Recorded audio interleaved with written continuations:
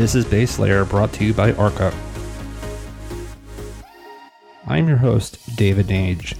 This is Base Layer, where institutional investors come to learn about crypto. Welcome back to Base Layer. This is your new episode with Tor Bayer from Enigma. Enigma is building a privacy layer for the decentralized web. First researched at MIT, Enigma's network of secret nodes can perform computations over encrypted data at scale without ever exposing the raw data itself. We talked about what they're doing in Enigma. We talked about this notion that blockchains are bad at privacy by design. And so Enigma is building the first scalable platform for decentralized applications that can utilize sensitive or private data as inputs. We also talked about this difference that they wrote about between computational and transactional. And we talked about zero knowledge proofs again. We've been talking a lot about that on the show. And we talked about their governance procedures and also their use cases. And in many cases, Enigma is also talking to DEXs, marketplaces, gamings. And so there's a lot of ways that they can potentially be used.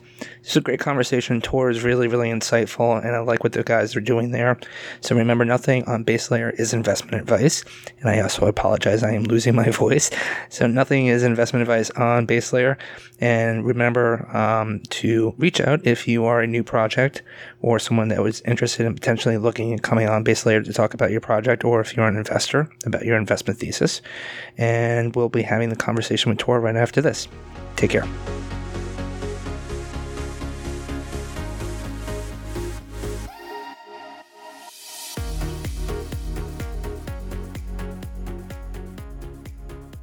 This is David, and this is your new episode of Base Layer. I have Tor Bayer with us from Enigma. How are you, Tor? I'm doing great. How are you doing? Great. So this is a really interesting conversation because Enigma has been a project I've been hearing a lot about, and building a privacy layer for the decentralized web. We're going to talk a lot about that. There are components in this story.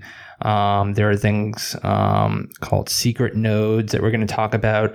And this is a project I think a lot of folks should know about. And so came out of, as far as I understood, it came out of MIT, and obviously a very prestigious institution that many people know about. So Tor, if you could, share a little bit about yourself and give us the high level about Enigma, and then we'll dig into a little bit more about what you guys are doing there.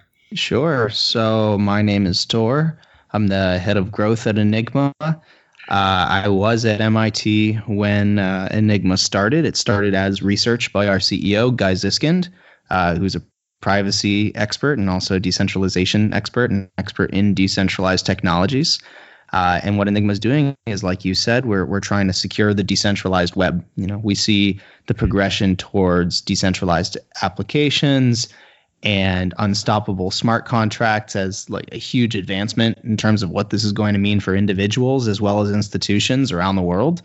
But we also see that there's a huge shortcoming for all these applications and smart contracts, which is that they really can't use private or sensitive data effectively. They're either exposing that data by putting it on a blockchain, or they're using centralized solutions to secure it and compute over it, which in our opinion is not an improvement over the status quo. So Enigma's whole mission is to accelerate the global adoption of decentralized technologies. And we do that by focusing on privacy solutions, scalability solutions, and usability solutions. And sometimes those are all the same solution.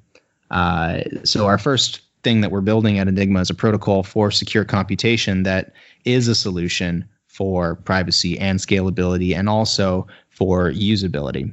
And if we're not attacking these huge problems at the foundational levels of the technology, then I don't think we're going to see the level of adoption that a lot of people in the space would like to see. But if we can solve it, I think that this is the next revolution. And I think a lot of people feel the same.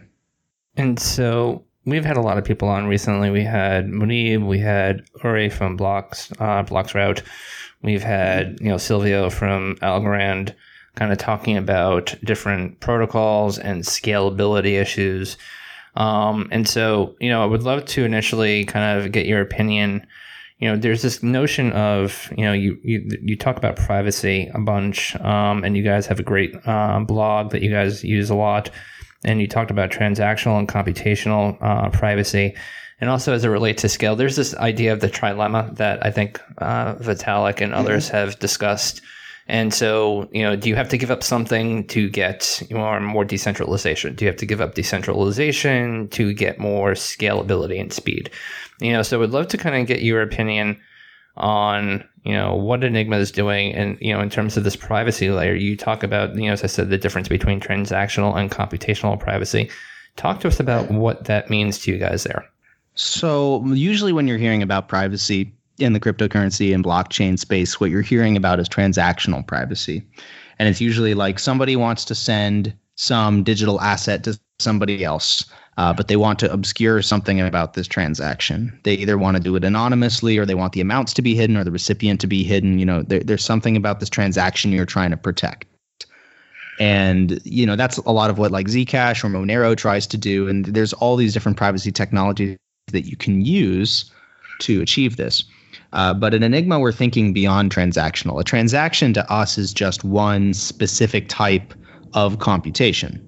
And what we want to enable is other types of computations. That to us is like where you get from like blockchains can be used as like an accounting ledger to blockchains can be used as a foundation for a decentralized internet.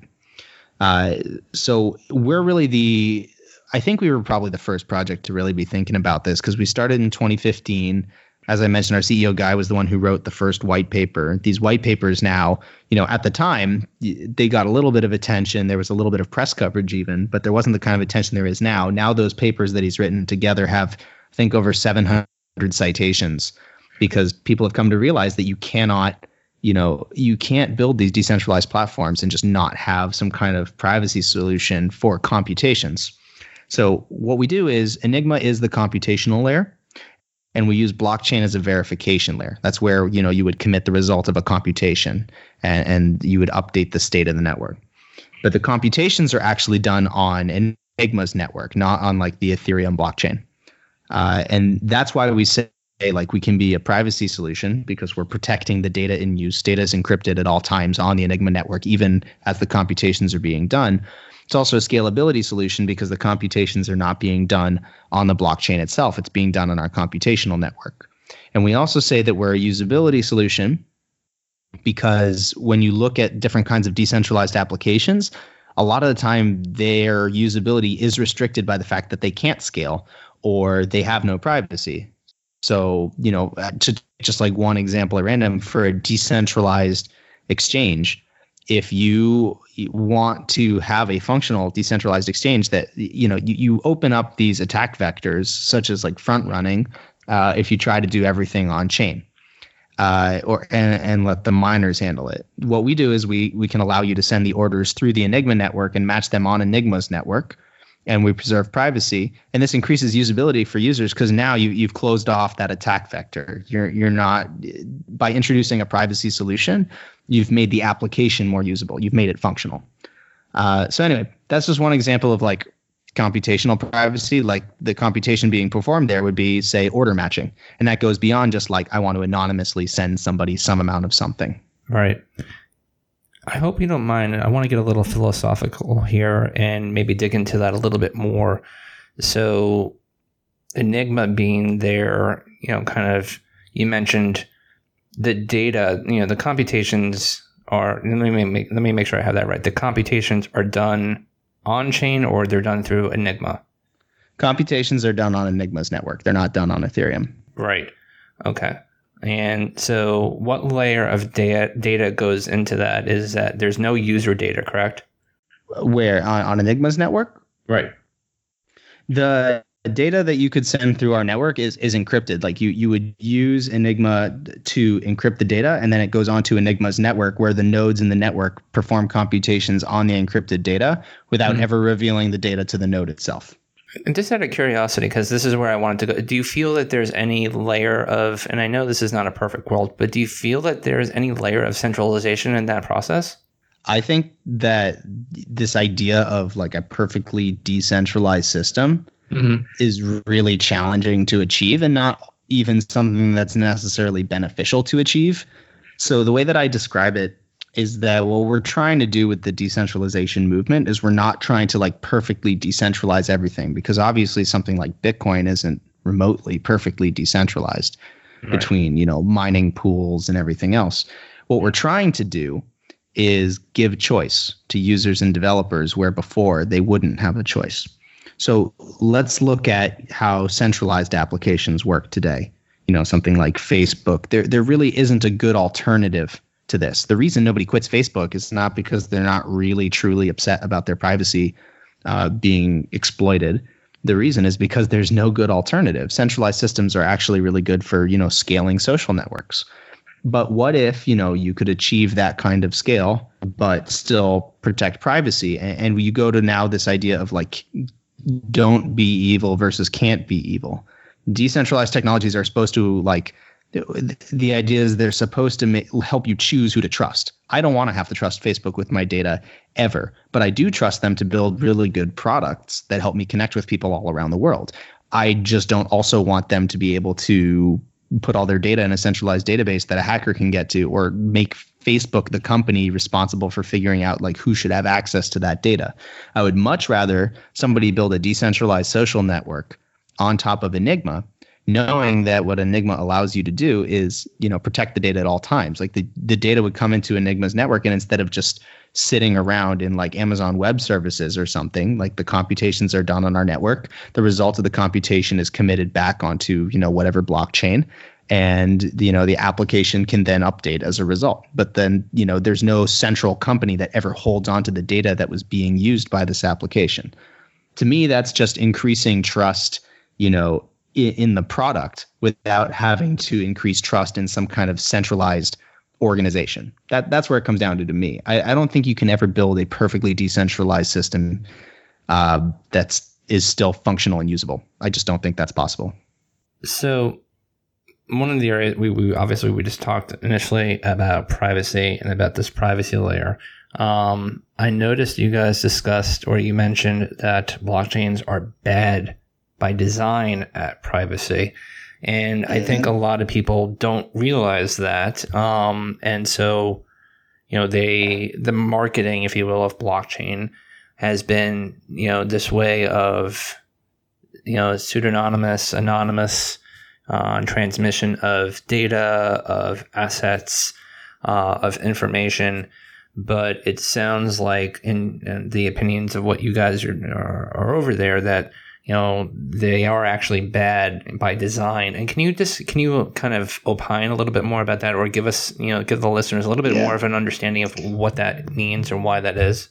Yeah, there's a big difference between something being permissionless and something being private. And I think when you look at those two words, it's pretty self-evident. Something that is permissionless, seems like it would be public, not private by nature. Blockchains are permissionless. That's the idea. You don't have to KYC, or you don't have to know your customer stuff to start using a blockchain.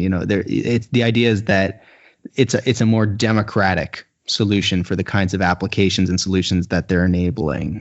It's allowing more individuals to participate in the system, and you're eliminating centralized bottlenecks or centralized sources of trust.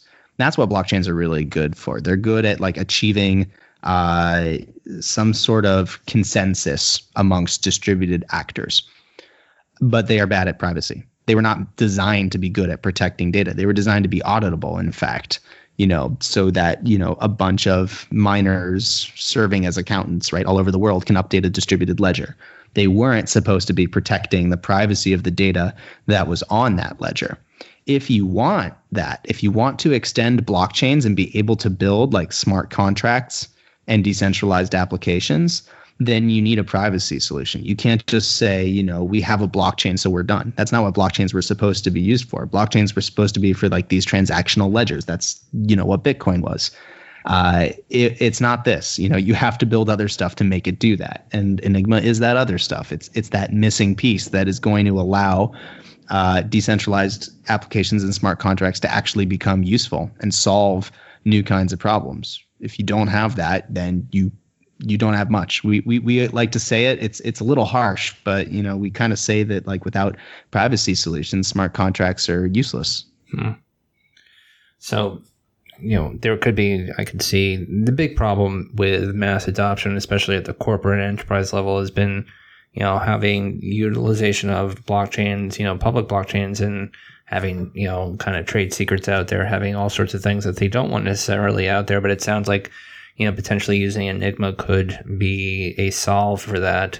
So we'll talk more about that in terms of use cases that you guys are seeing over there. But this idea of the secret node, it sounds like some sort of a iteration of a keep or zero knowledge proof, or some sort of a container where, there's information that can't necessarily be, distributed out unless someone else has, another type of verified key or something of that nature. What is the secret node? Can you kind of break it down for us a little bit more? Yeah. So secret nodes are the backbone of Enigma's network.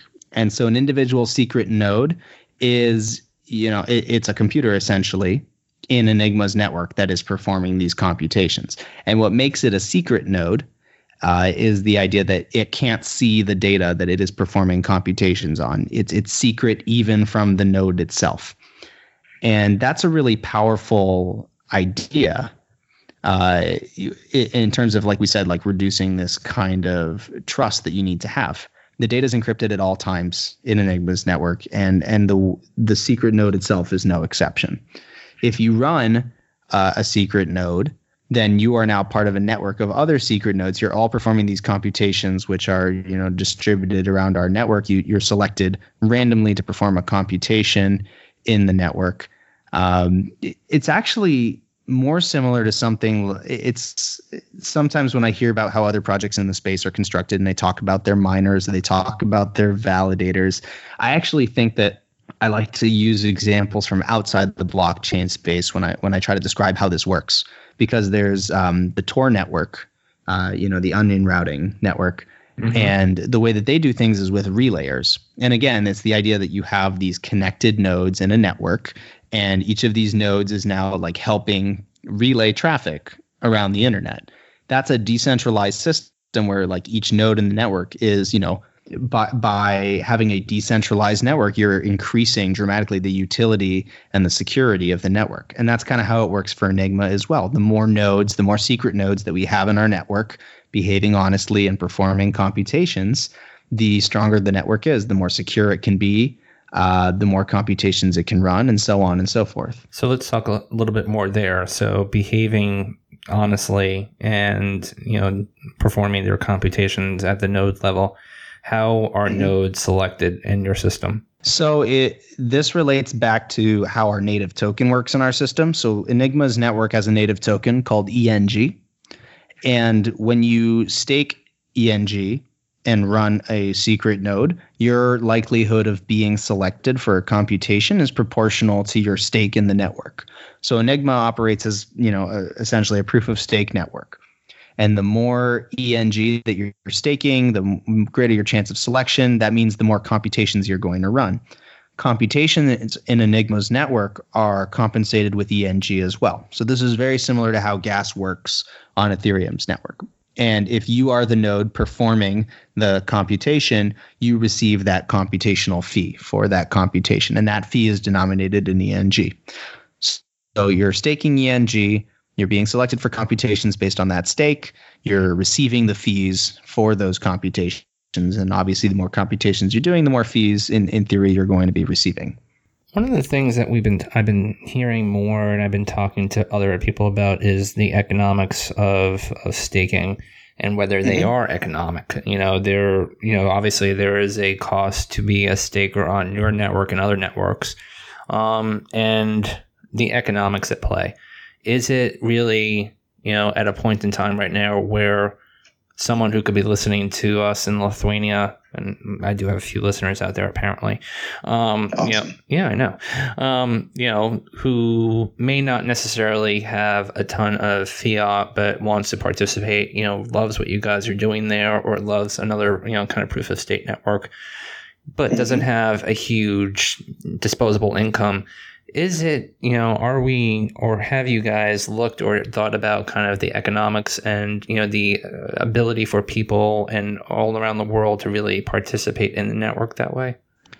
Yeah, ultimately, we are a permissionless network, and anybody can run a secret node. That said, there is a minimum stake in the network, which is one way of ensuring that like secret nodes actually have skin in the game.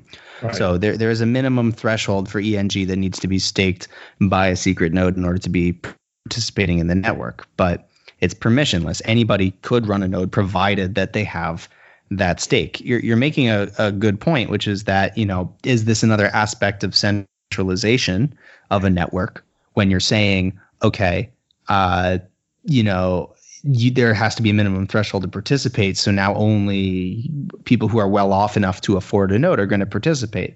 And on the one hand, that's a centralizing feature, but on the other hand, it's sort of necessary if you want the network to be usable. And we say all the time, right, we're focused on usability. If anybody can run a node and they don't have to, stake anything against it, you lose a lot of the incentive to operate your node honestly, and the network loses its security, it loses its integrity. Mm-hmm. And when you're designing these networks, when you're designing these network economics, you constantly have to be thinking, what's in it for the individual who's operating a node, but you also think about like what's in it for the network. You can design a network that's extremely attractive for somebody to run a node in. And that's what a lot of networks do, is they create very attractive economics. They attract a lot of node runners and they'll operate based on that. But the network itself has no utility. No one trusts it enough to build on it. Nobody trusts it enough to, transmit value on it, right? Like that's what we're trying to avoid. We have to exist at that balance where it makes sense for the people participating in securing the network, but it also makes sense for the people who would be developing on it and relying on it. So the way that we approach this stuff, and the way that a lot of good projects do it, is this idea of sort of like progressive decentralization of the network. And you start early with a smaller network of nodes, but still meaningful enough that it's decentralized and it's being tested at scale. And then over time, you reduce, let's say, the minimum stake that you would need to run a node. Let's say it falls from 25,000 ENG, then to like 20,000 ENG, and then lower and lower. You're reducing the barrier to participation over time. And that helps decentralize the network. But what you don't do is you start from day one with so many nodes that it's actually a threat to the stability of the network itself. If you do that, you haven't really built a sustainable network. And inherent to these ideas of privacy and scalability and usability is really that key theme of sustainability. The idea that the network that we build, we still want to be operational in a decade or 2 decades time or even beyond. If you're not thinking on those timescales, you're not going to design your network right.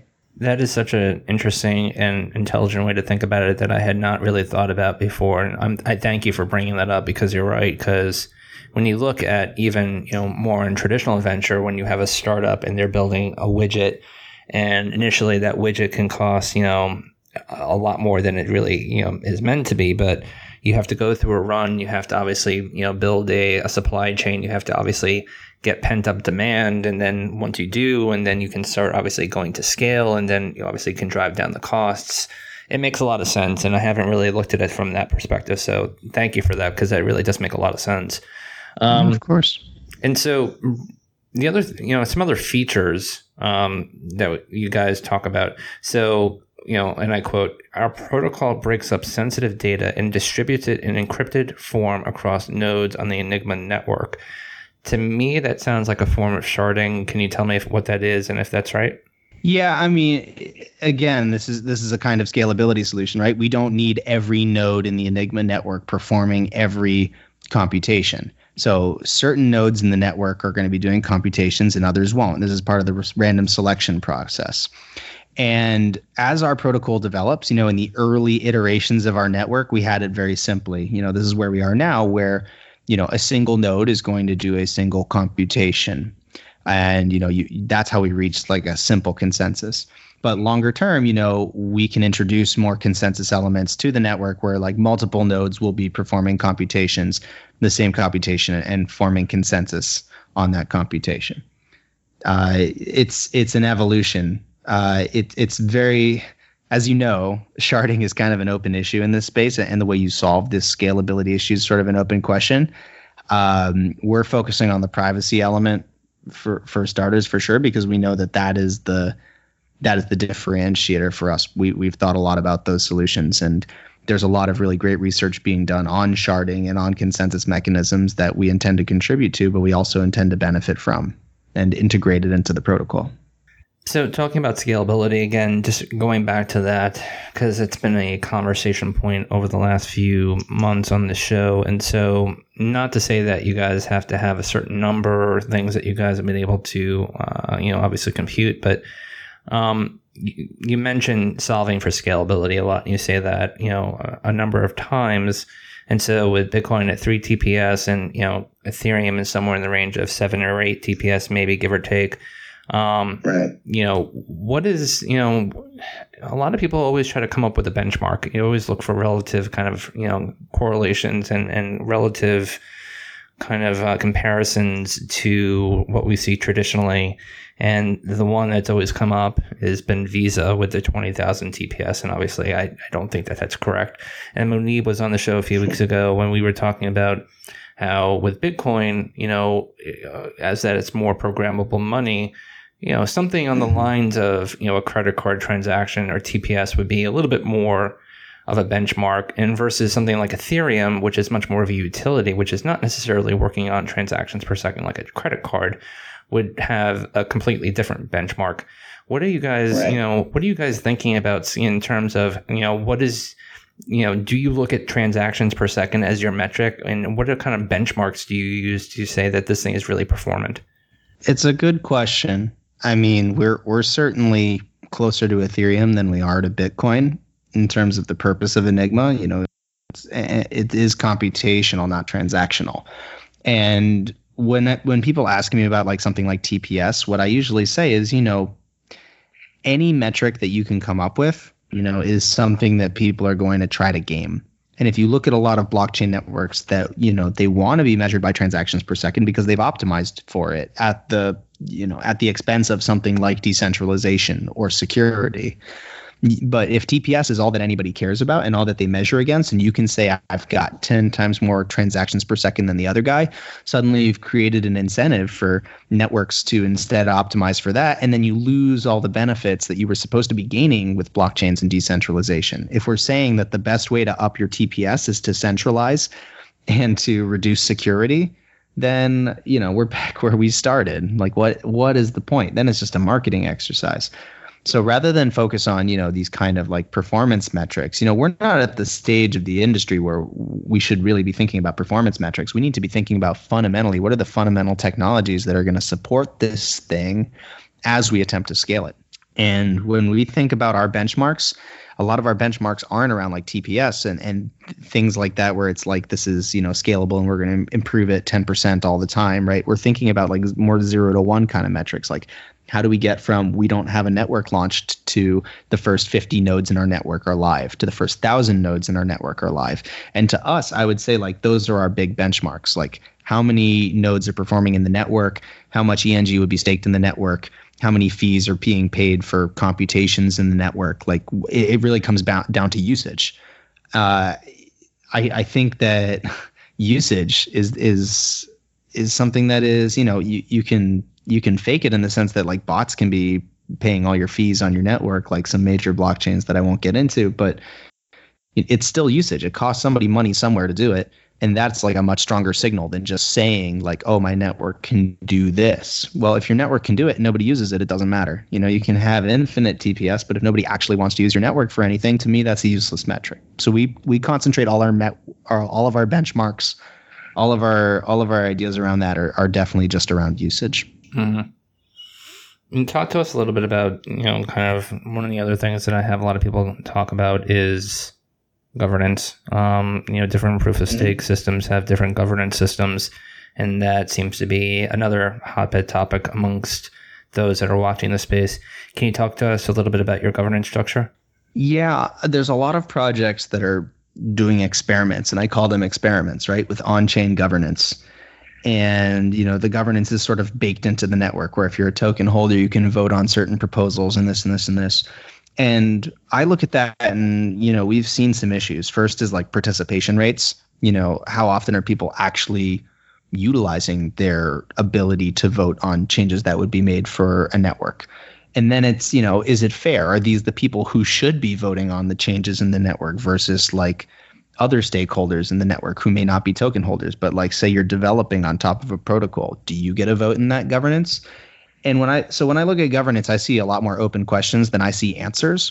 And if you're baking on-chain governance at early stages into the ground floor of your protocol, you're opening up more attack vectors than you are like solving problems for users. To me, like on-chain governance really does challenge usability. Mm-hmm. So we don't really have on-chain governance in this early iteration of the network. As like an ENG token holder doesn't grant you some sort of voting rights over proposals that are going to be accepted or denied. When we think about governance, we're actually thinking more about like what are the applications for Enigma, the network, in other people's governance applications and solutions. Because, for example, something you can do with Enigma is you can do secret voting. So say you submit encrypted votes to Enigma's network, the network can actually count, it can securely tally those votes. You can know the outcome of the votes, but now you haven't, revealed who voted for what. You can just you can know that the outcome of the vote was what it was. This has a ton of applications for governance for, Ethereum-based applications where they, if right now all of your voting has to be done on chain, you open up things like bribery attacks and things like that. Or maybe there's like front running for voting. If you have to do the voting on chain, like you can see how other people are voting before you cast your own vote. We're trying to solve those problems. Like we want on-chain governance to be usable. That's why we're building Enigma. But because Enigma hadn't existed up until this point, we are not able to use the governance solutions that Enigma enables to power our own protocol. Does that make sense? If we can build technologies like Enigma, then I have a much stronger belief in the utility and usability of on-chain governance. And where we stand today, I am still a skeptic, and I have huge respect for the projects that are experimenting with on-chain governance. To me, it's just still an open problem. It's we've had a few people that have been on the show that have been experimenting with it too, and that's why it's an interesting, one of the, as I said, one of the areas that I always ask people that come on is specifically about that, how you actually get a network and you get the entities, the stakers in a network to actually, all kind of get into an alignment and to agree on a certain way of going. So it is something that we'll obviously continue to, kind of expand on, and we'll find out more as we go. One of the, as I mentioned at the top, we also talked about use cases, and I see you guys mentioned that there's a collaboration with numerous projects and individuals looking to explore use cases for Enigma, such as DEXs, marketplaces, and gaming. So can you tell us a little bit, kind of what that is looking like, what those collaborations kind of entail, and, a little bit more about what the use cases are? Yeah, when we think about use cases, we have two ways of approaching it. We have verticals where we think about like, here are the industries and application types where we think Enigma can have an impact, because we know that these types of applications, we know that these industries are going to require privacy solutions to be, to have meaningful applications built. On the other side is building blocks, and the building blocks are more just like, how are these specific implementations of Enigma going to look, and how can they be generalized across different verticals? So one example that I just gave is something like secret voting. So secret voting is a building block.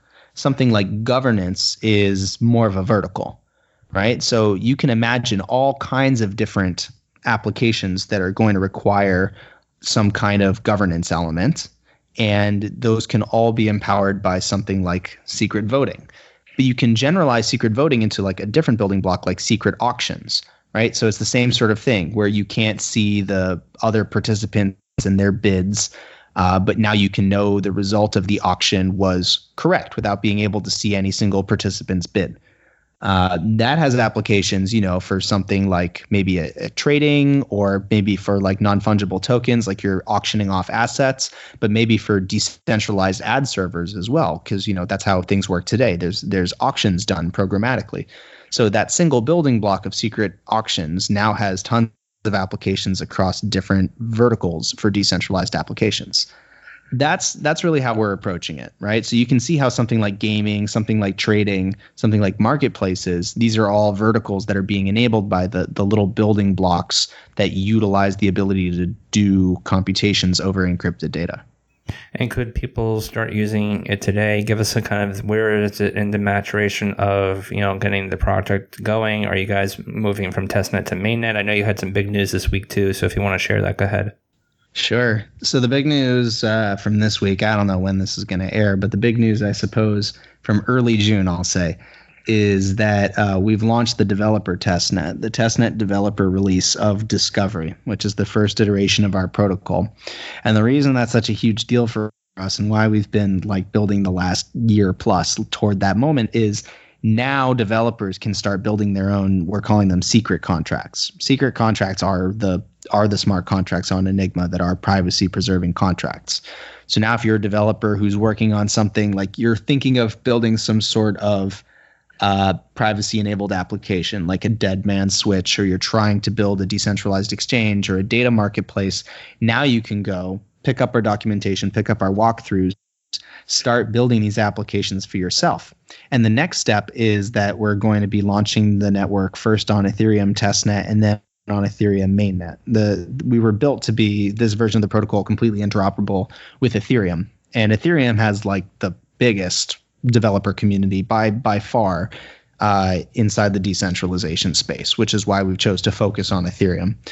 And now Ethereum developers can really pick up our protocol, start coding secret contracts. And when we're live on mainnet, on Ethereum mainnet, those are the same contracts you're going to be able to deploy. You're not really going to need to make any changes to what you're building now to have these be ready to go when Enigma's actually live on mainnet. And that's why it's really exciting for us, because our partners can look at what we've built, know that they can build on this, and know that when we go live on mainnet, we'll be able to support them immediately. It's not as good as being live on mainnet already, but what it does do is it gives our partners and collaborators time to start building their applications, and that takes time anyways. And we're hoping by the time that they've actually integrated Enigma into their own solutions and their own applications, everything's going to be live, we'll be ready to go, and the network's going to launch with usage right away. One of the things that we didn't necessarily talk about, but one of the things that's interesting is that in some of the other projects that I've spoken to on the show, there's been, we had Alex from Near, and the idea of using JavaScript or TypeScript instead of Solidity. Solidity has been something that a lot of developers around the world have been slow to kind of adopt to. For all purposes of what you're talking about, do devs have to be using Solidity? What language, what kind of programming language is used? Secret contracts are written in Rust. And we have a long explanation for why we've chosen to structure Enigma the way that we have for using Rust for secret contracts and having WASM, the WebAssembly compatibility. Mm-hmm. Probably not something I can break down in a single podcast, but we do write about it a lot on the Enigma blog. We have our developer team. They go there, they walk through all the strengths of the solutions we've chosen to write. And we acknowledge some of the things that make it more difficult. Not everybody already is familiar with Rust. We feel very strongly that this is what's future-proofing Enigma. The way we've structured the network is we're building for where we think the space is going, not just where it's been. Right. And if you're curious about Rust and all these other things that are elements of our protocol, we do have very detailed walkthroughs on our blog already. So I think that based on the feedback we've gotten from developers so far, they're very excited about the choices we've made in the network. I am not the most technical person on our team, and even I have enjoyed starting to dig into it myself. So yeah, I'm pretty excited. I don't know. Is that coming across enough? I feel like I've just kind of talked about how things are kind of cool and how we can kind of solve things, but I'm genuinely super thrilled that we launched this and that people can start building right now. That's good. Obviously, we've gone through the proverbial crypto winter, and during that time when the market price and the market cap and everything that really is not reflective, obviously was capitulating. There were, teams and projects like yours that were building and were actually getting ready to start launching. So it fills into that narrative that, even during, when the price was going down, that, there were, teams like yours that were actually out there building and getting ready to do kind of launch. So it is something, a really good narrative. And so the last things that we like to do on the show with guests is getting into your head a little bit more. And no, that doesn't mean that we're going to like crack your cranium open and see what's in there, but it's more about like what you're putting in your brain. And two of the things that we like to ask people is what kind of music they listen to or what they enjoy. And then also what they're reading. And for those that don't know, well, they can't see because we're talking vis-a-vis Skype. Tor has an amazing picture of an electric keyboard that he's holding, I think, or something of that nature. So immediately... It's a keytar. It's a keytar, that's right. So immediately I wanted to ask Tor what his music preference was, because it's obviously, it's right there in front of me. So, if you could tell us what music you listen to and what gets you going, and then also if you've read anything recently that kind of inspires you, or it could be crypto-related, it could be sci-fi, whatever, anything like that. Yeah, I've actually been a musician my whole life, and part of how I got excited about blockchain in the first place was thinking that blockchain could be a solution for digital rights management, especially in the music space. And I did at one point during my MBA an internship at Spotify, and while I was there, I was exploring this use case. And then I decided that blockchain actually had a ton of potential, but that the music industry was super broken. So I'm still excited about blockchain, less excited about how the music industry actually works. It's going to be a couple decades until it gets its act together. But, even though I'm not a professional musician, I'm still writing. I'm still performing on occasion. The photo on my Skype is from a few years ago, but I still have that guitar. I'll break it out on occasion. It is a great picture. So, for those that don't know, it is a great picture. You'll just have to take his word for it.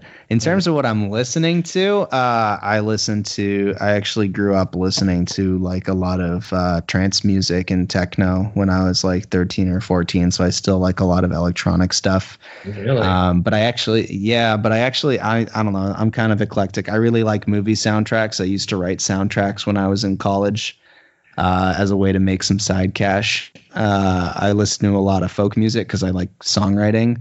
Mm-hmm. I will occasionally listen to, I don't know, man, my Discover Weekly is pretty good. I still use Spotify every single day. So I usually just kind of like browse through new releases and things like that. And the one thing I'll say is that I just like good music. I just don't like bad music, and I don't like Taylor Swift.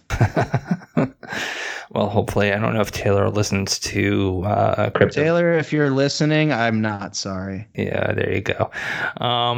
I'll ask you because I actually used to be a DJ back in the day, and some people know about the DJ days, but I also had an affinity for all things electronic. So do you have a favorite DJ or any of that, or track or something that comes to mind? I like Tiesto, and I miss Avicii.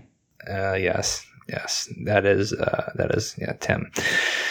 And on that note, yeah, it is. And on that note, hopefully we can kind of rebound and get people excited again. And so where can people find out more about Enigma? Where can, as I mentioned before, you guys write a lot, which is fantastic because we need more content out there. So if you wanted to point to any people that were listening, where can they find out more about Enigma and get in contact with you? So the website is enigma.co. The blog is blog.enigma.co. The Twitter is enigmampc. We tweet a lot. We write a lot. I say a lot of the tweeting is me. A lot of the writing is our entire team. The developers will write a lot about the protocol itself and the walkthroughs. I write a little bit of the, usual updates around like what we're building, what we're doing. Occasionally I will live stream on Twitter, which is the thing we started doing recently just because we're trying to find more ways to increase transparency between the day-to-day for the core team and like the community of developers and node runners that are following the project. So we also have something really cool called the Collective, where a bunch of community members, if you're interested in like educating people about privacy and decentralization, like we have a massive community of volunteers. I think it's like 50 plus around the world now that work directly with our core team to build educational materials or work on things for Enigma, do development work with the protocol. That's super cool. You can read about it on our blog. I also have my own podcast with Enigma. It's called Decentralize This. It's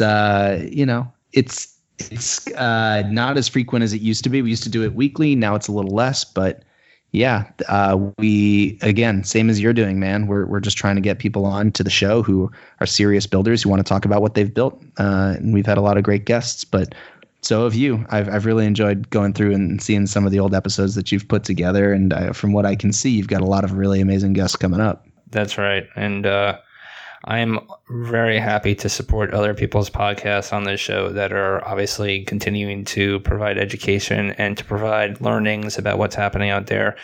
You know, there's this idea that this is all very complex and ambiguous. And yes, it is complex. And yes, there's a lot of hard things that are trying to be solved. But it doesn't, you know, it just takes a little bit of an interest in some questions, and then you can find a whole host of things. You know, as you mentioned, Tori, you guys have a great podcast too. And so I would definitely check out their blog. As I said, they write really well, and they write for people that are technical and not as technical. So there's a lot of good learnings there too. This was Tor Bayer at Enigma, a project you should check out, and reach out to them on their website and on their Twitter. And hopefully in a few months, we'll come back to you guys and see how the progress is going with Enigma. Thanks, Tor. Thanks for having me, man. It was a pleasure. For more notes from this past episode about our guest, please go to www.ar.ca/baselayer. Nothing stated on this podcast should be taken as investment advice, which would require a thorough assessment of each investor's personal financial profile and risk tolerance. Statements regarding past performance are not necessarily indicative of future returns. If you like what you're listening to on Baselayer, let us know. Subscribe, give us a like, or hit us up on Twitter. Arca at Arca, or myself, David Nage at DavidJN79. Let us know, and we'd love to obviously hear from you. For additional resources to help sophisticated listeners like yourself learn about the digital asset space in the financial terms you understand, please visit www.ar.ca for articles, market commentary, videos, and more.